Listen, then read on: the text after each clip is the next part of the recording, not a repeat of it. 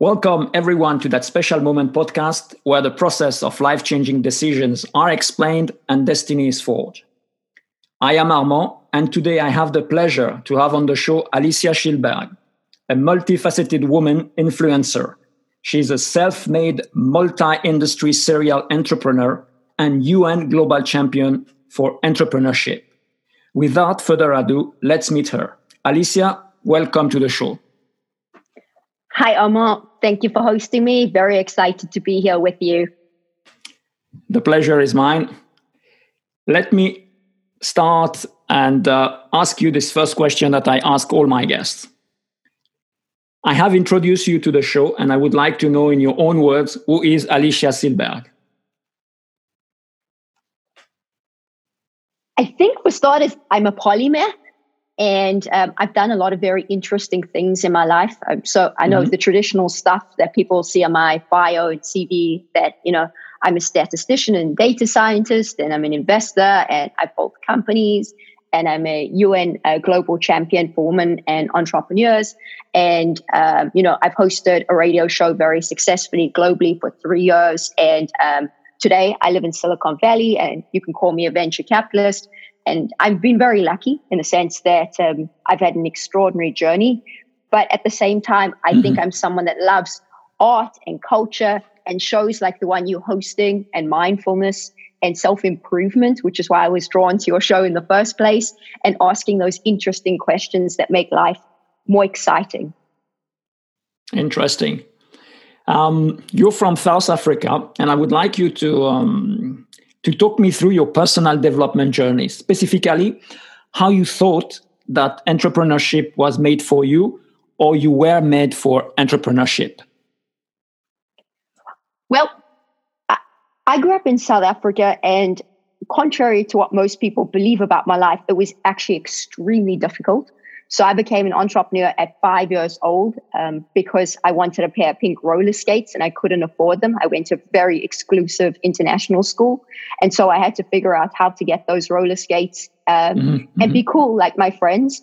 And so I figured out very quickly that if I sold clothes and stuff from everyone I knew's wardrobes, I'd be able to raise the money to buy those roller skates. I did raise the money in a couple of hours. I bought the roller skates. To this day, I've never worn those roller skates. I've looked after them. They're still sitting in South Africa to this day.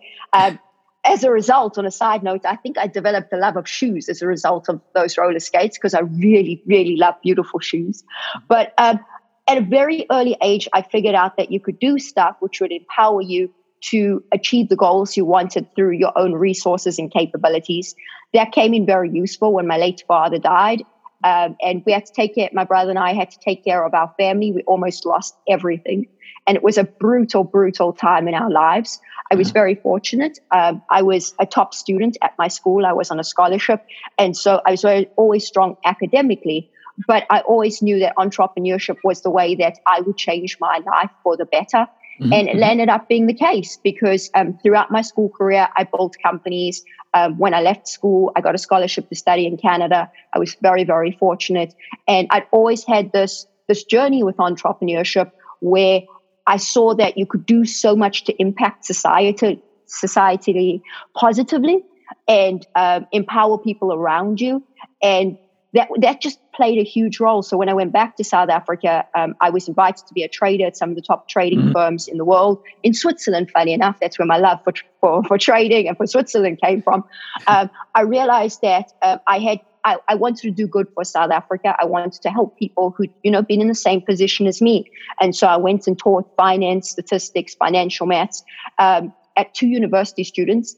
They were the same age as me. And I was an entrepreneur at the same time. And it was awful seeing these people go through the education system. They were first generation university graduates and not being able to get jobs because that was South Africa at the time with this huge unemployment rate. And it's only gotten worse. And I went to the chancellors of these universities I was teaching at and said, well, I can't in good conscience teach at this university unless we equip these people to be entrepreneurs. So I was insistent that I wanted to teach entrepreneurship. I got my wish. And so I started equipping these people to build their own small businesses.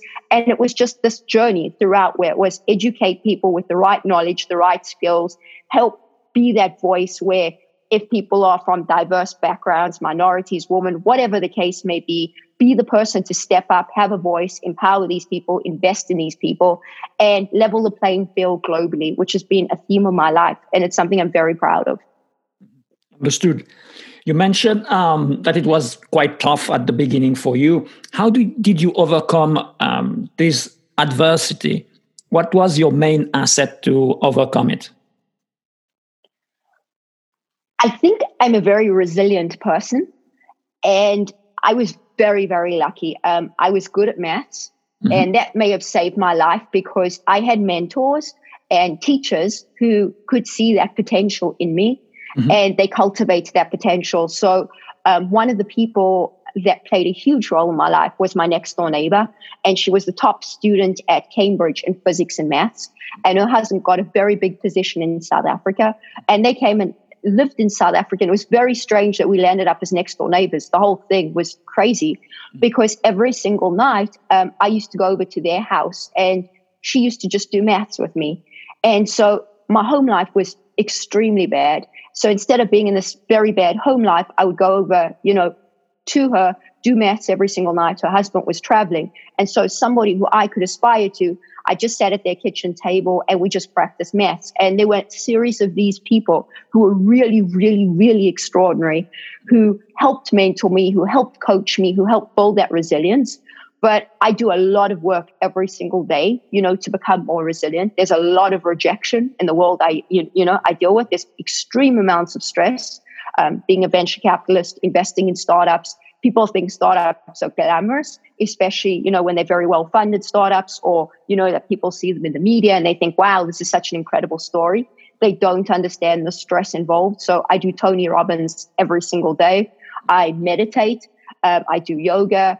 I really, really, really work at building that resilience muscle. So, for example, Angela Duckworth, that wrote the book Grit, she has this test in terms of you objectively measuring your grit levels. And I frequently take that test in terms of measuring, am I improving? Am I not improving? Are things getting the better of me? Because at times I have to step up in ways that I am completely out of my comfort zone. And you keep on practicing, you keep on growing. The mindfulness aspect plays a huge role in it. And I do fear-based exercise, fear-setting exercises where I write down all my fears and I look at what happens if I don't follow through in 6 months, a year, 12 months, 3 years, 5 years, and create that pain immediately. So if the thing is right and I should be doing it, I push myself to follow through because it's something that I'm passionate about. And the fear is something that's just not there. It's just the fear of following through. So I work very hard at it. But as I say, it's been a journey of self-discovery, often through a lot of mistakes and failures. Good. If I read what you're telling me so far, it's mostly you have cultivated your frame of mind, your psychology, right? Absolutely. This is, it looks like this is your asset. It's the frame of mind which carries you forward and keep you going, independent of all the others you have to overcome. Absolutely. Like I'm passionate about learning. And so trying to learn something once in order to apply it for life, it's easier said than done. But trying to do that and keep on growing, like I have an obsession about growing and learning and learning from the best. That plays a very big role. I fully agree with what you're saying. Mm-hmm. Now let's ask you the following question about the process difficulty of becoming an entrepreneur, more so a serial entrepreneur. I'm speaking about the perceived difficulty against the actual difficulty. How was it? I think youth is a good thing in the sense that often we don't know what we're getting ourselves involved in. And you just go in, head first and you don't think stuff through and you're like, I think this is a brilliant idea. Like, as I say, I read like a machine. And so when we built Excelliforce, which was one of the first voice analytics platforms in the world, so, like Alexa and that, I was obsessed with creating something to solve a massive problem. And I just kept consuming more and more information and going to experts and trying and applying it. I had no idea how early we were doing it. I had no idea how, at the time, insane we may have looked. Looking back, I think we were incredibly lucky that we, achieved what we achieved. Mm-hmm. But at the same time, wow, I think I approach things very, very differently now, in the sense that I do my best to go in with my eyes wide open and apply objective standards to what I'm doing. So, for example, if someone's coming to me and they want to do something with me, I go through an entire process as if I was presenting the opportunity to a venture capitalist. Mm-hmm. So I'm taking something to another VC, and it's a mission. It's hard work to sit there with a pitch deck and saying, well, I'm doing this for myself. I know enough to know that I shouldn't have to put a pitch deck together for something for me to work on and to build.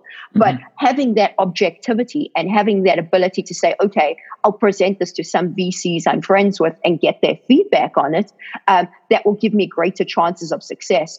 That is stuff I've learned through trial and error. But I agree with you in the sense that perception versus reality. I came from South Africa, where entrepreneurship is not embraced in the way that's embraced here in the US. So the concept of failing is viewed in a very different light as it is here in the US. And so I was judged for a very, very long time that my DNA was one of an entrepreneur. As I mentioned to you when we were talking about email, I was obsessed with fitting in a box that people wanted me to fit in. Not because I wanted to fit in that box, purely because I wanted the approval of my friends and family. And so I tried to be what they wanted me to be. I was always, the perfect everything to everybody.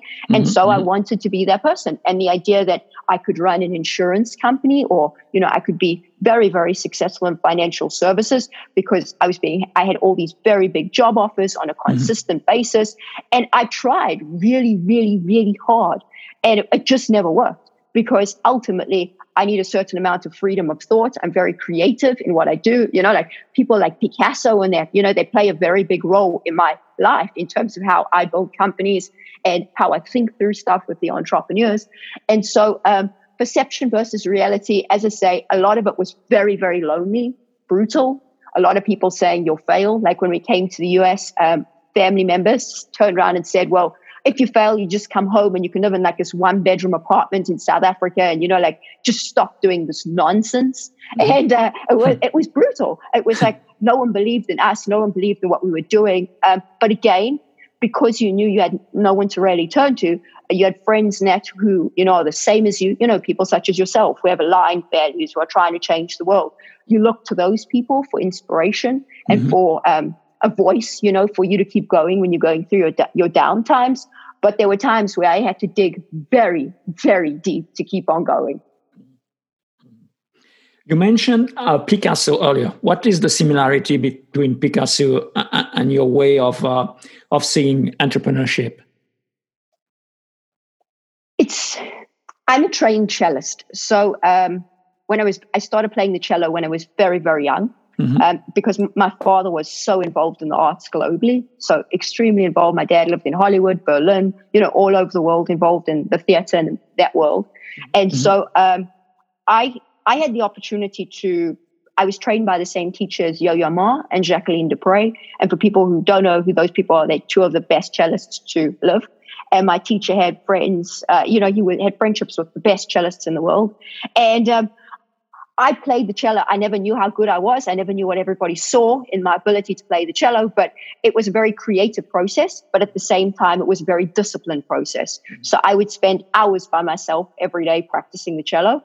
And there was a dedication, and people, my mom used to say, this will stand her in very, very good stead, because she'll develop discipline. She'll develop things inside herself that, other people will not possess. And I never realized, with my portfolio, I often have said to my fund partner, and it sounds very esoteric for a lot of people, but when things are in harmony in the portfolio, I played in many orchestras, and you can hear that sense of harmony. But when there's disharmony, say, for example, there's a portfolio company and they're going through a lot of difficulty. You as the conductor of this portfolio, that is what you are as a venture capital investor. You interact with individual players, but at the same time, you're interacting with the entire orchestra. You have to be so careful that disharmony in one company doesn't create disharmony, because you're feeling pain. You're very worried. I'm a very empathetic person. I don't start negativing other companies' beliefs and what they're trying to do. Keep them optimistic, even though, certain of the companies are going through difficulty. Like, for example, with Corona, you have to remain positive. You have to keep them focusing on their mission. That creative side of, why did you start this company? What are you trying to achieve with this company? Yes, you're going to have a lot of difficulty, but artists, Picasso went through extreme amounts of difficulty for a very long time, in his life before he achieved that world fame that everybody remembers him by. There was a growth process that had to take place. He had to grow into becoming the world's best artist. And a lot of these companies, people don't realize how messy they actually are and how much creativity they actually take out of the entrepreneurs to create these companies that you look at and you're like, wow, that's Uber today, or, that's this company or this company. But it was a process to get to that point. It's like, often I think of Michelangelo and, carving a sculpture. And that is what you're doing to these companies. You're carving and carving and carving until you have something that looks extraordinary, but that took a lifetime to create. Yeah, I understand. And what is the biggest challenge that you face at the start of your career? Internal fear. I believe we all have fears inside of ourselves that we're not enough, we're not good enough, we won't succeed. And overcoming those limiting beliefs and actively looking super deep inside of ourselves and say, wow, I can't blame anyone else. I'm self-sabotaging, and that is what I'm doing. And I have to take responsibility for not accomplishing this thing, even though I want to accomplish this thing. The only person that can ultimately get me to accomplish this thing is me. I have to do the personal work. I have to grow. That's painful because it's much easier to blame other people, your family, your friends, your community, where you're born. It's so much easier. But to actually take responsibility and look in the mirror and say, I am not succeeding at the scale I want to succeed at. And that's me. That's hard. And it's very funny you mentioned fear. And speaking about fear, what it is more paralyzing in your eyes, the fear of failure or the fear of success? That's a good question. It's a really good question. I think it used to be the fear of failure. Like, as I say, I came from extremely difficult circumstances. Yeah. And I think that was always part of me. I can never forget lying on the floor of my father's pharmacy, and we were in a very, in the central business district, and the shop was cold, and, it was nighttime, and it was becoming very dangerous, like a lot of bad people were starting to infiltrate, that area. Once upon a time, it was a good neighborhood, but sleeping on the floor of my father's shop because my father passed away, and feeling as if the world was spinning out of control, because that's how it felt, and thinking, well, this is what life's going to look like for the rest of our lives. If I don't just figure out a plan, to step up, that pain is embedded in me to this day.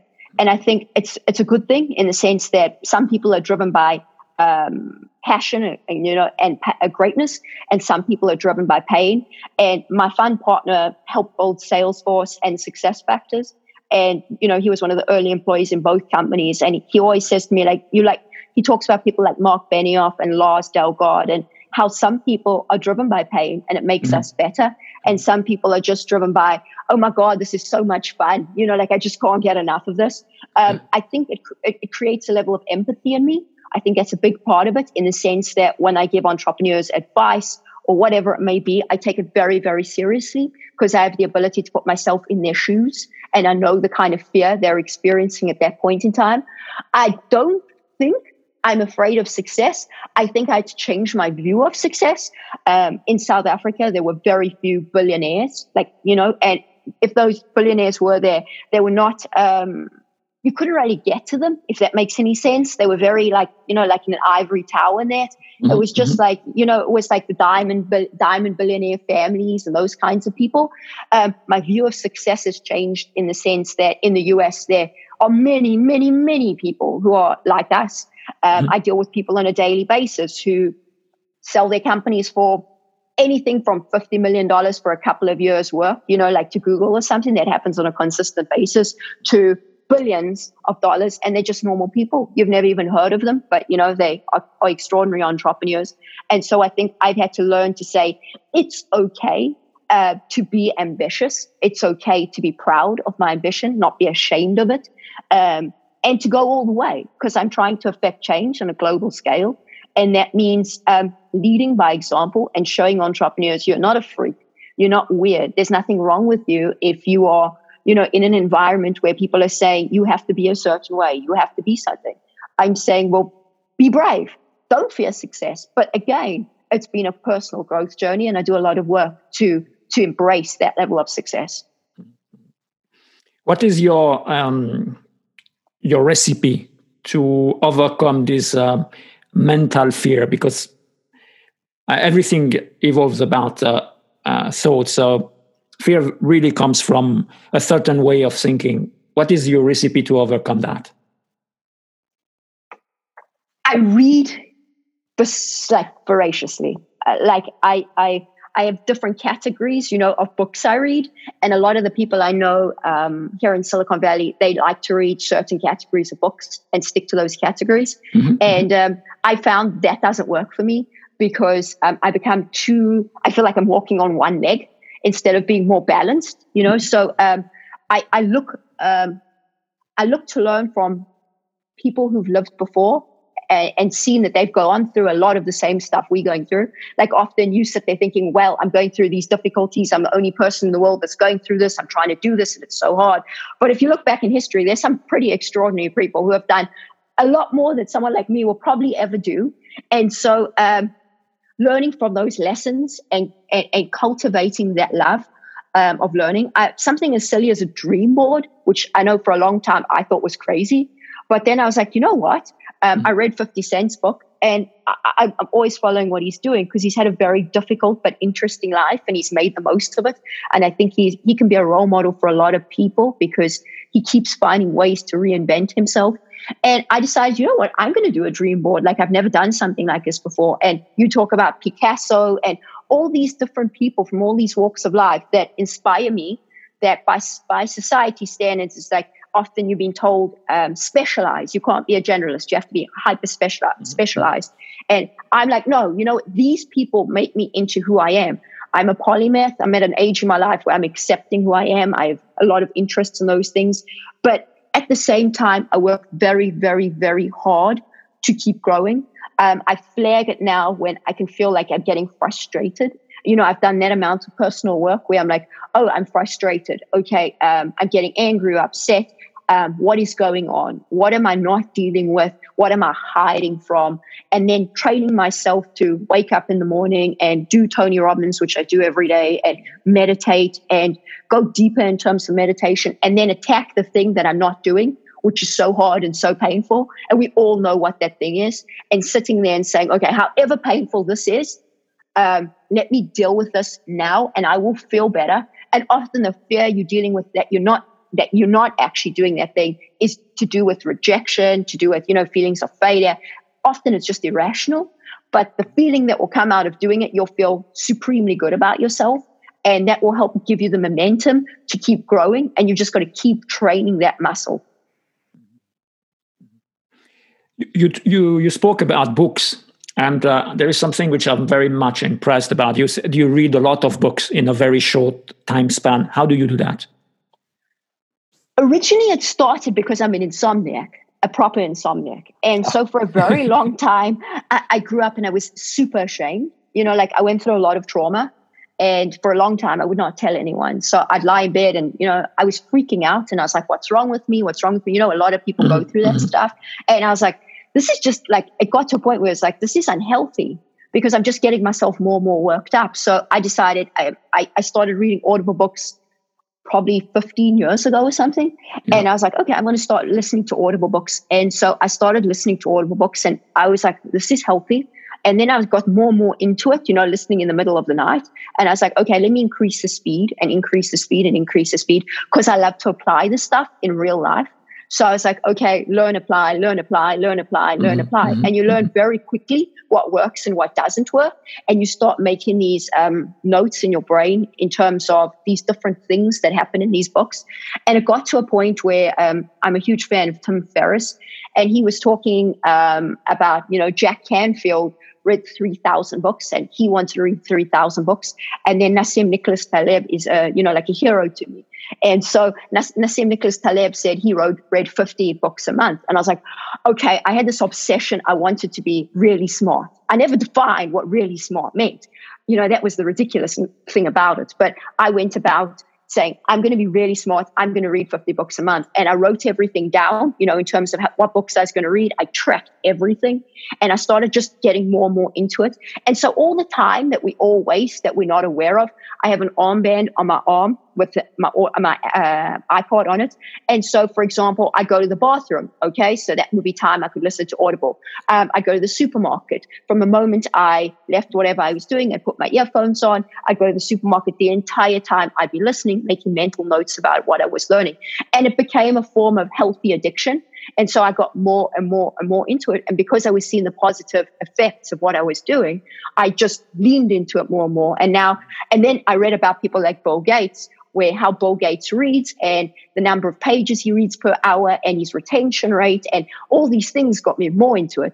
And so a lot of the books I read 15 years ago, I've seen investments 3-4 weeks ago where I was like, wow, I read about something like that 15 years ago. I never knew that learning that so long ago would actually affect an investment I'm looking to make now positively. So for me, it was a form of salvation, a form of growth that I now can't live without it because it gives me so much joy. I would encourage anyone to do it because it's just so empowering.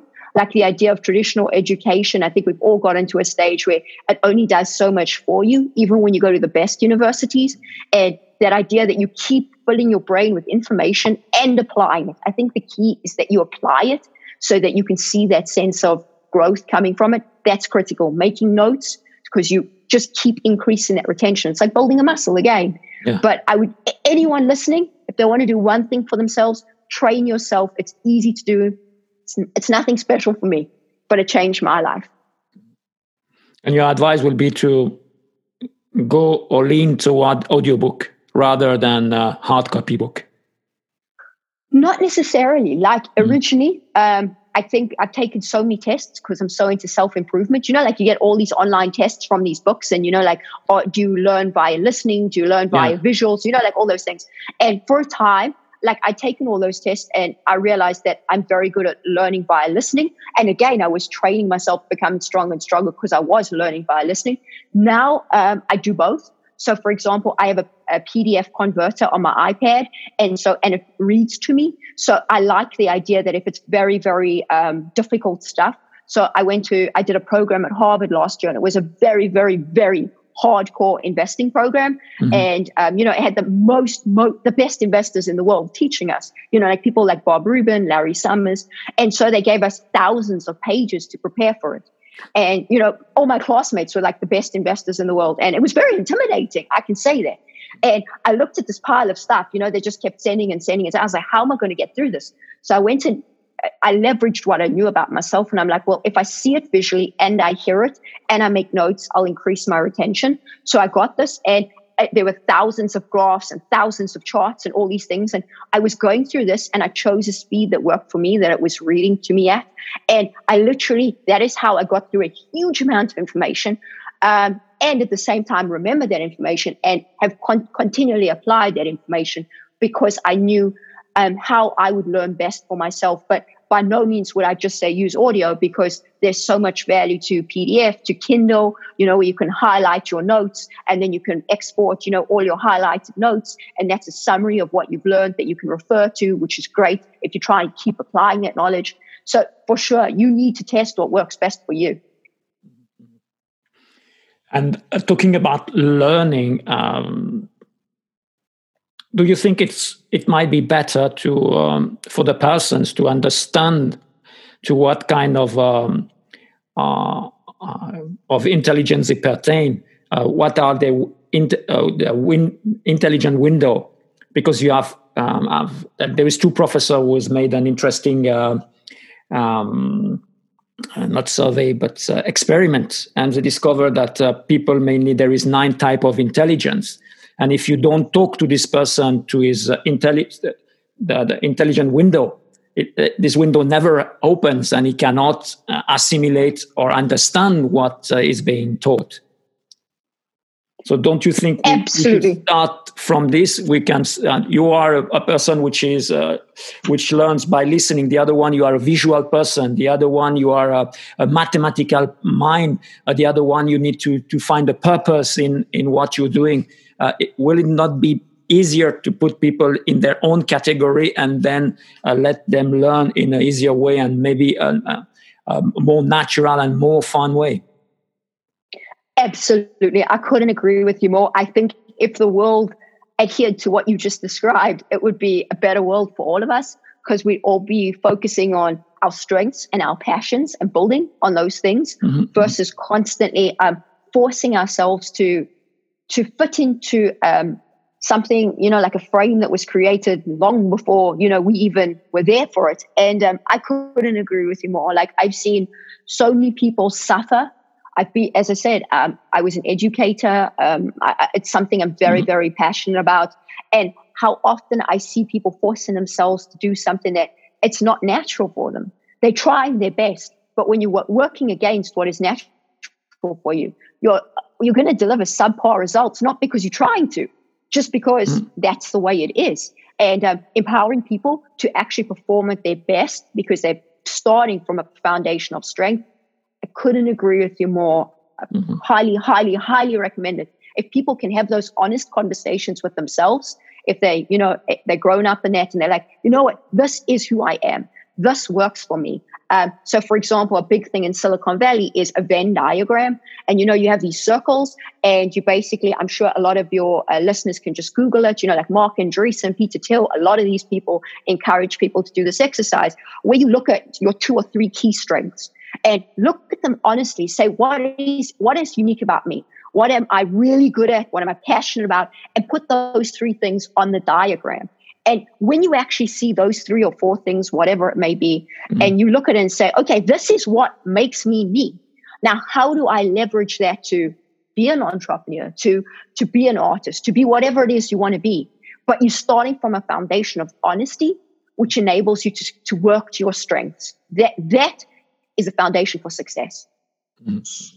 I agree. Tell me, Alicia, you're a woman which are doing and managing different things at the same time. And I'd like to know, how do you manage, first of all, your creativity, second, your entrepreneurial mind, and how do you choose your next project? Okay, so when I was in South Africa, let's talk about creativity, entrepreneurial mind, and growth, I think, because that's answering your question.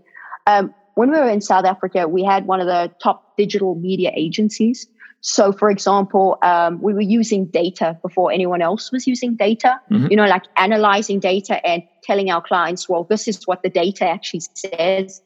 This is how we advise you to do your marketing and those things. Like we were doing A/B testing, all that stuff, long before anyone was doing it. I think people thought we were crazy, but we had open-minded clients. They were multinational clients, and they gave us those opportunities. And so for me, the idea that I was using my analytical abilities in a creative way, because we had the trust of the clients, to apply that, that was very inspiring, because it was like a merging of the 2 sides, those 2 interests, the creativity and the analytical. One of the things we ended up doing, we had the South African government was a client of ours, and we were building a platform for them, which was Etsy, or was that foundations of Etsy before Etsy. And it was really, really beautiful. So crafters, artists, designers, you name it, they could put their own little shop on this platform and they could exhibit to the world. And the South African government got us to do it on spec, and they never paid us any money. And usually what happens with agency environments like this, it just, falls to the wayside. And I fell in love with this platform. Genuinely, I was obsessed with it. I thought it's too beautiful. It was very simplistic when this whole thing started.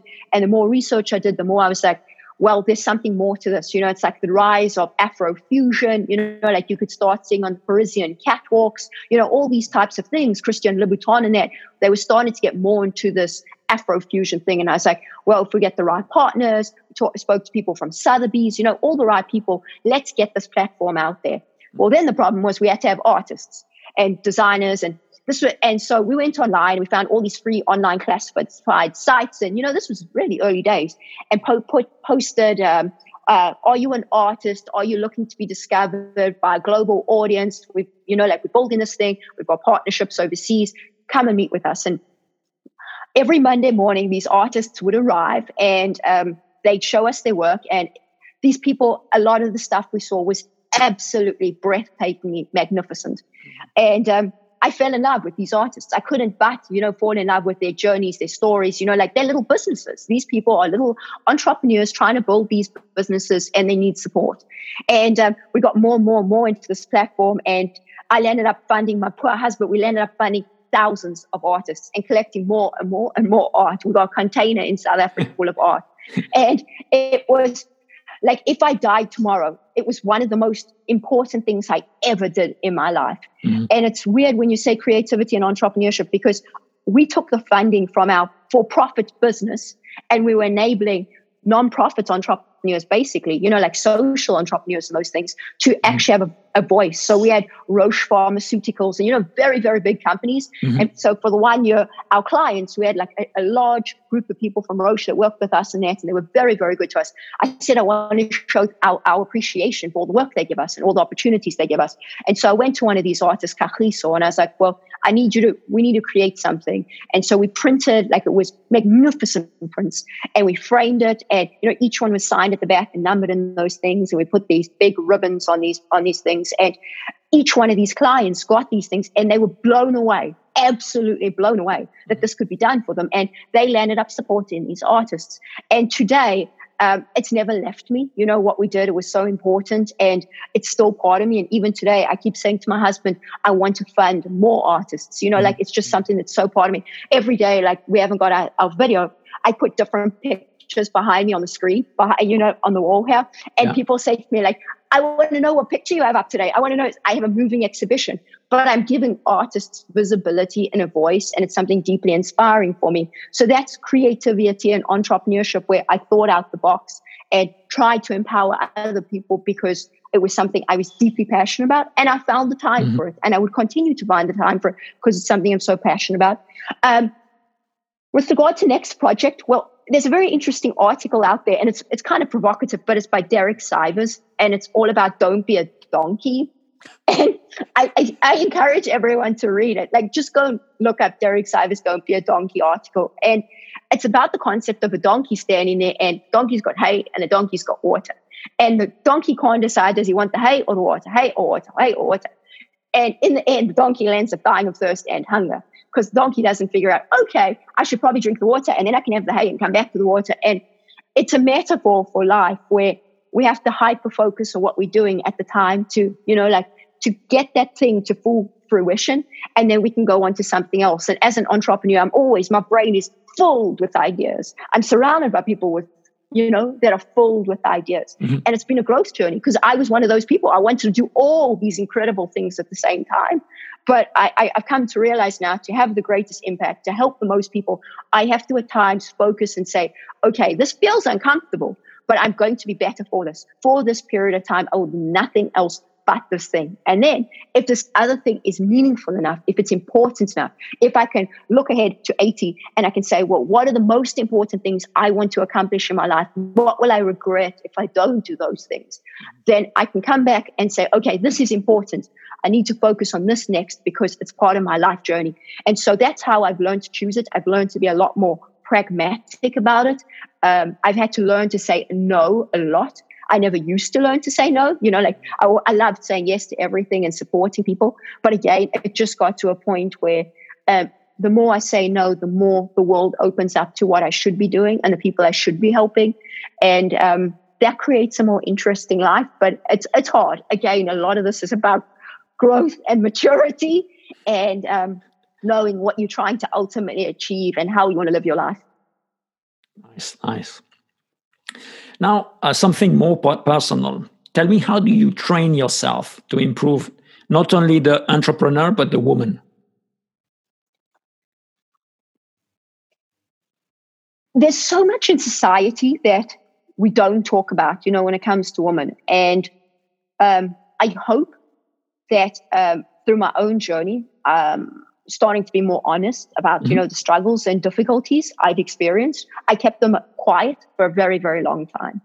And I don't think that was right, because so many women struggle, in their day-to-day lives, whether in the career environment, whether, building companies, whatever it is. A lot of women suffer in silence. And I think I have a responsibility now to tell the truth.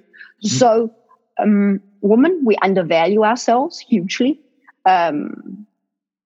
It's not a good thing. Having those honest conversations with yourself. So I learned to buy a ton of books, on uncomfortable things, like all these things that you don't want to deal with, like negotiating, as a woman. And are you being paid what you rightfully deserve? And having those conversations with, your bosses or your partners or whatever it is.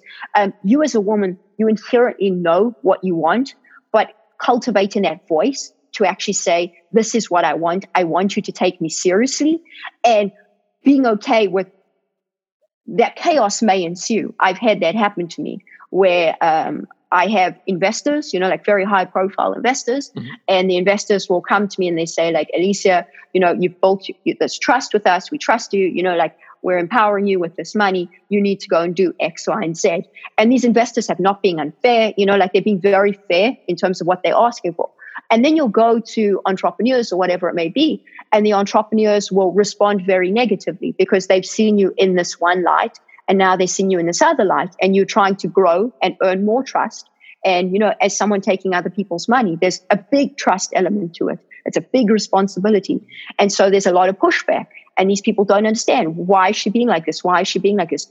And having that conversation where it's like, I'm empowering you, but now I'm trying to also empower myself to take on more responsibility to grow in my own journey. I need you to support me on this. I need you to value me on this. And I need to show you, and you need to do this by means of a contract. Often this comes down to an agreement.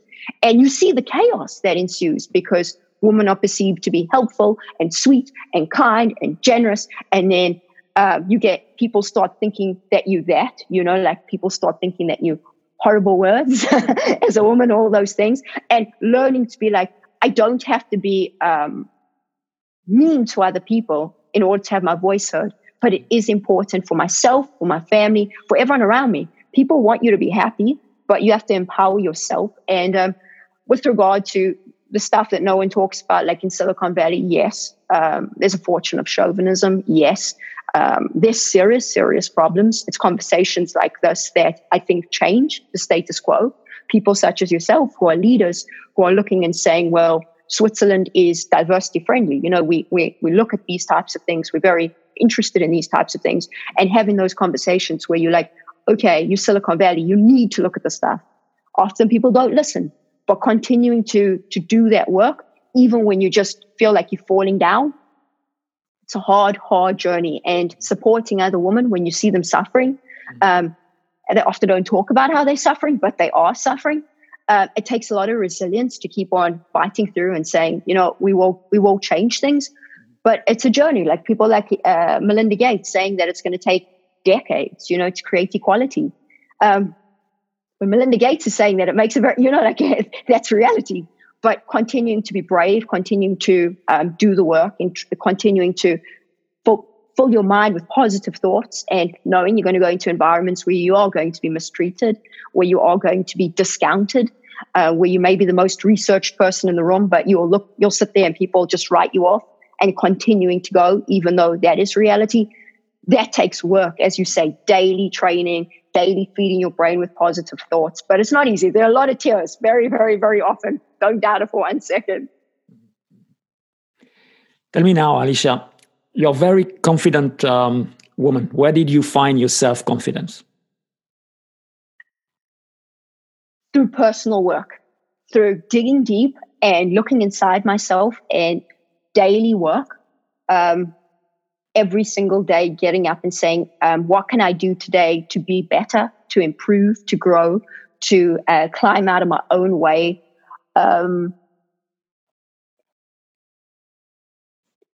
To say, well, I want to be the best that I can be. Mm-hmm. How do I do that? And measuring what I do. I think the measurement part is super, super, super important. So putting objective goals. So I run these rewards challenges for myself. Mm-hmm. And so I know something will be super difficult for me. And I know that it's important that I accomplish that thing. And so I'll say to myself, okay, let me think of something that inspires me. Mostly it's about a book. So there's Jeff Koons, the artist. I'm very into his work. So I looked at Jeff. I saw his work at the Broad recently in LA before Corona, and I was deeply inspired by his work. So there was a series of things I had to accomplish over the next few months, and they're challenging, very, very challenging. So I thought very hard, and I was like, okay, the book costs a bit of money. You got to buy the book and all those things, sure. But the reward of actually writing down, this is my goal. This is how I'm going to break it down into these mini steps. And every single day, I'm going to mark off this tiny thing I've done to accomplish this goal. And I'll give myself this period of time to achieve it. And my husband is like a supporter in this whole thing. So having that peer-to-peer mentoring where I show him what I'm trying to achieve, he's party to the whole thing. And then he's kind of like my backstop in terms of if I wane, I'm like, okay, just make sure I stay on track as well, because this is difficult for me. And building that muscle, I've probably taken 50 rewards challenges at this point in time in my life, and doing that and getting to the end of it and marking off and saying like, done, well done, Alicia, you did it. And it's so silly, but it's something that's so meaningful, and it got me through what was something that was very, very difficult. And for me, it's like coffee table books. I just love them. But for other people, it could be anything, it could be the simplest of things. If that thing inspires you to build your confidence and your self-belief and to get you to go through things that are difficult for you, but to just keep following through because that little tiny reward means so much to you, it's amazing what you can accomplish. It's all right. Alicia, when we were preparing this episode, you told me that you wanted to be the Oprah of your generation. Please elaborate about that. Oprah's been a huge role model to me. She's been very involved in, South Africa. She's got a school.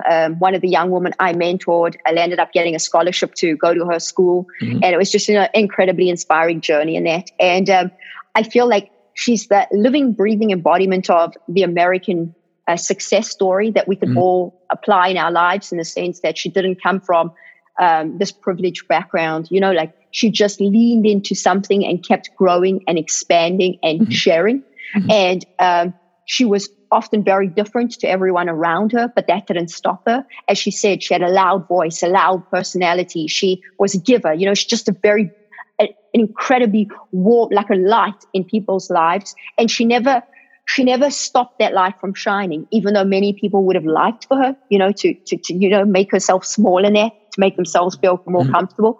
And she just kept growing in that. And she's an incredible entrepreneur and philanthropist and all these incredible things. But I aspire to be like someone like that, where you can have a positive effect globally by living your truth and by sharing what you have created with other people. I believe it's win-win, rather than this very slanted view that, there's a small group of people, that benefit in a massive way. And then, if anyone else wants to benefit, then it gets called socialism. You hear a lot of that lately. And so for me, I see myself as somebody who's younger than her, but that feels very lucky and grateful for all the opportunities I've been given.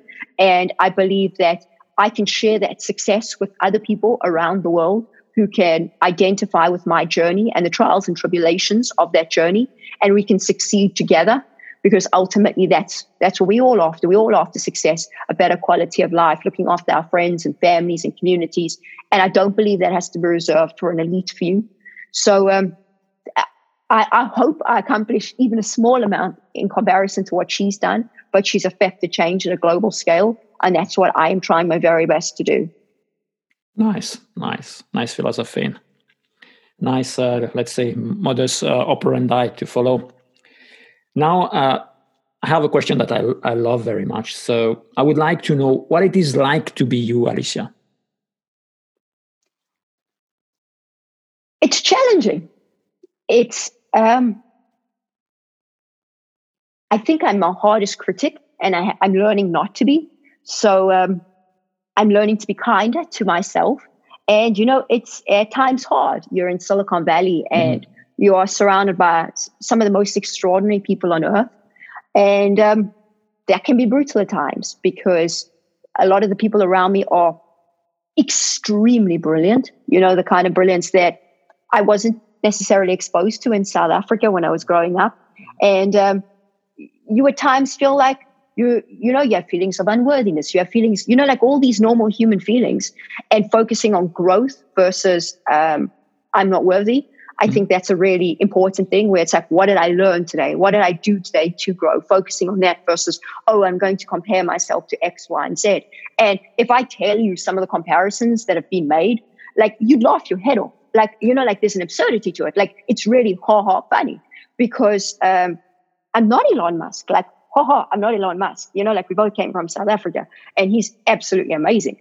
But I can aspire to be like Elon Musk, but at times it can be very destructive, like when you're constantly being compared to, say, for example, a fund manager who's got multiple funds, they've got $16 billion under management, and you, this young VC, trying to do good, and create returns for your investors and those things, and you're trying to find your way, and there's a lot of mistakes. And so remaining centered and remaining focused on your goal, that's a process every single day. And then again, like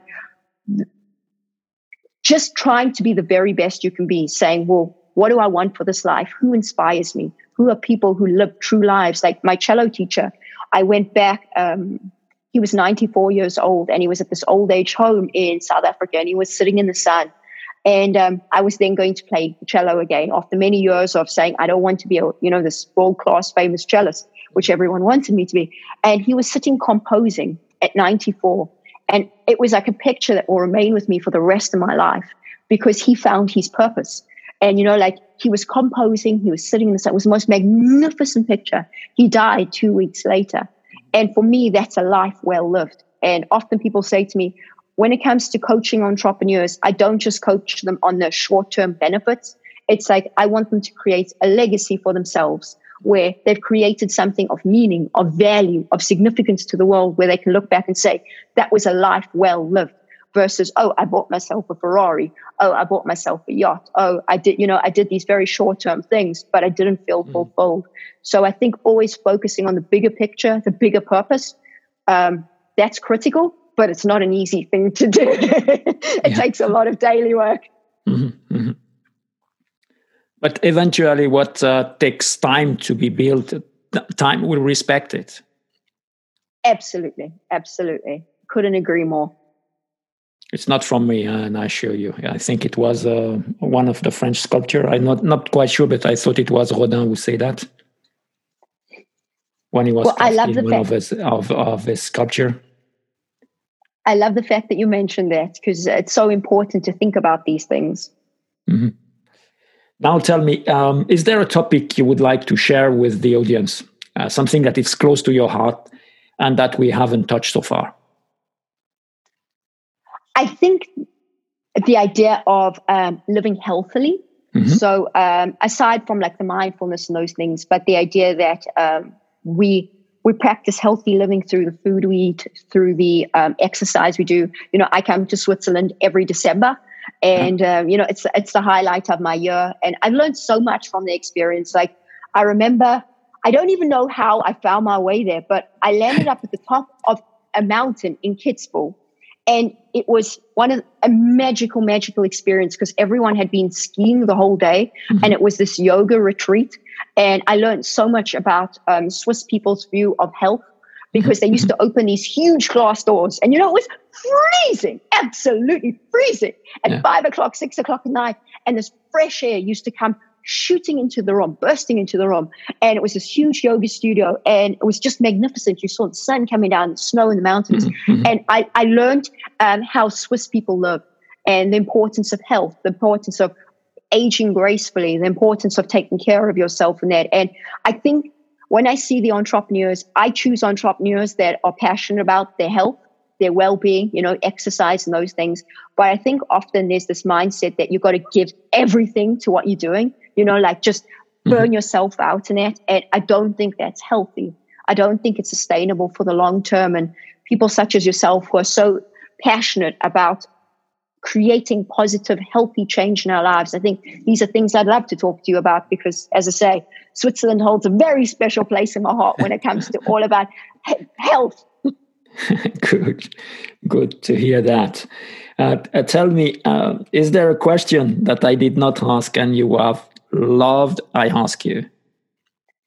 So I think, yes, this is a little secret I have. The question is, what is an unusual habit or absurd thing that you love? And I'll answer it for you. And I think maybe your community can take something out of it. I drink Swiss hot chocolate every single morning of my life. I have a huge cup, and it's covered in foam and it's covered in chocolate, and it's like it's the best chocolate money can buy because it's like so pure. And my face is usually covered in chocolate, and foam and all those things. And my husband makes it for me every day of my life. And I laugh my head off because, there's an absurdity to it, but it gives me more joy than you can possibly ever imagine. And it's, it creates this lightness in our lives. And I couldn't imagine my life without it. And I think to everyone listening, find that unusual thing or that absurd thing that you do every single day that you love more than anything. And it's a complete indulgence. And it just gives you joy and satisfaction. Find that thing and never, ever, ever give up on that thing. Because you have no idea how cool it is just to have that thing and it's your thing. That's fantastic. Thank you very much about that. Alicia, I love to speak to individuals that show people that it is possible to follow one's heart. And for this reason, I am very grateful that you accepted the invitation to talk about your journey. So thank you very much for coming, as it was really a special moment to have you on the show. I wish you all the very best to you and all your endeavor. Thank you very, very much for hosting me. I feel very honored and privileged to have joined you. And I hope post-Corona, I get to come to Switzerland and we get to meet up in person. That would be really cool. Yeah, it will be very interesting. Thank you very much indeed again. Bye-bye now. Thank you. Bye.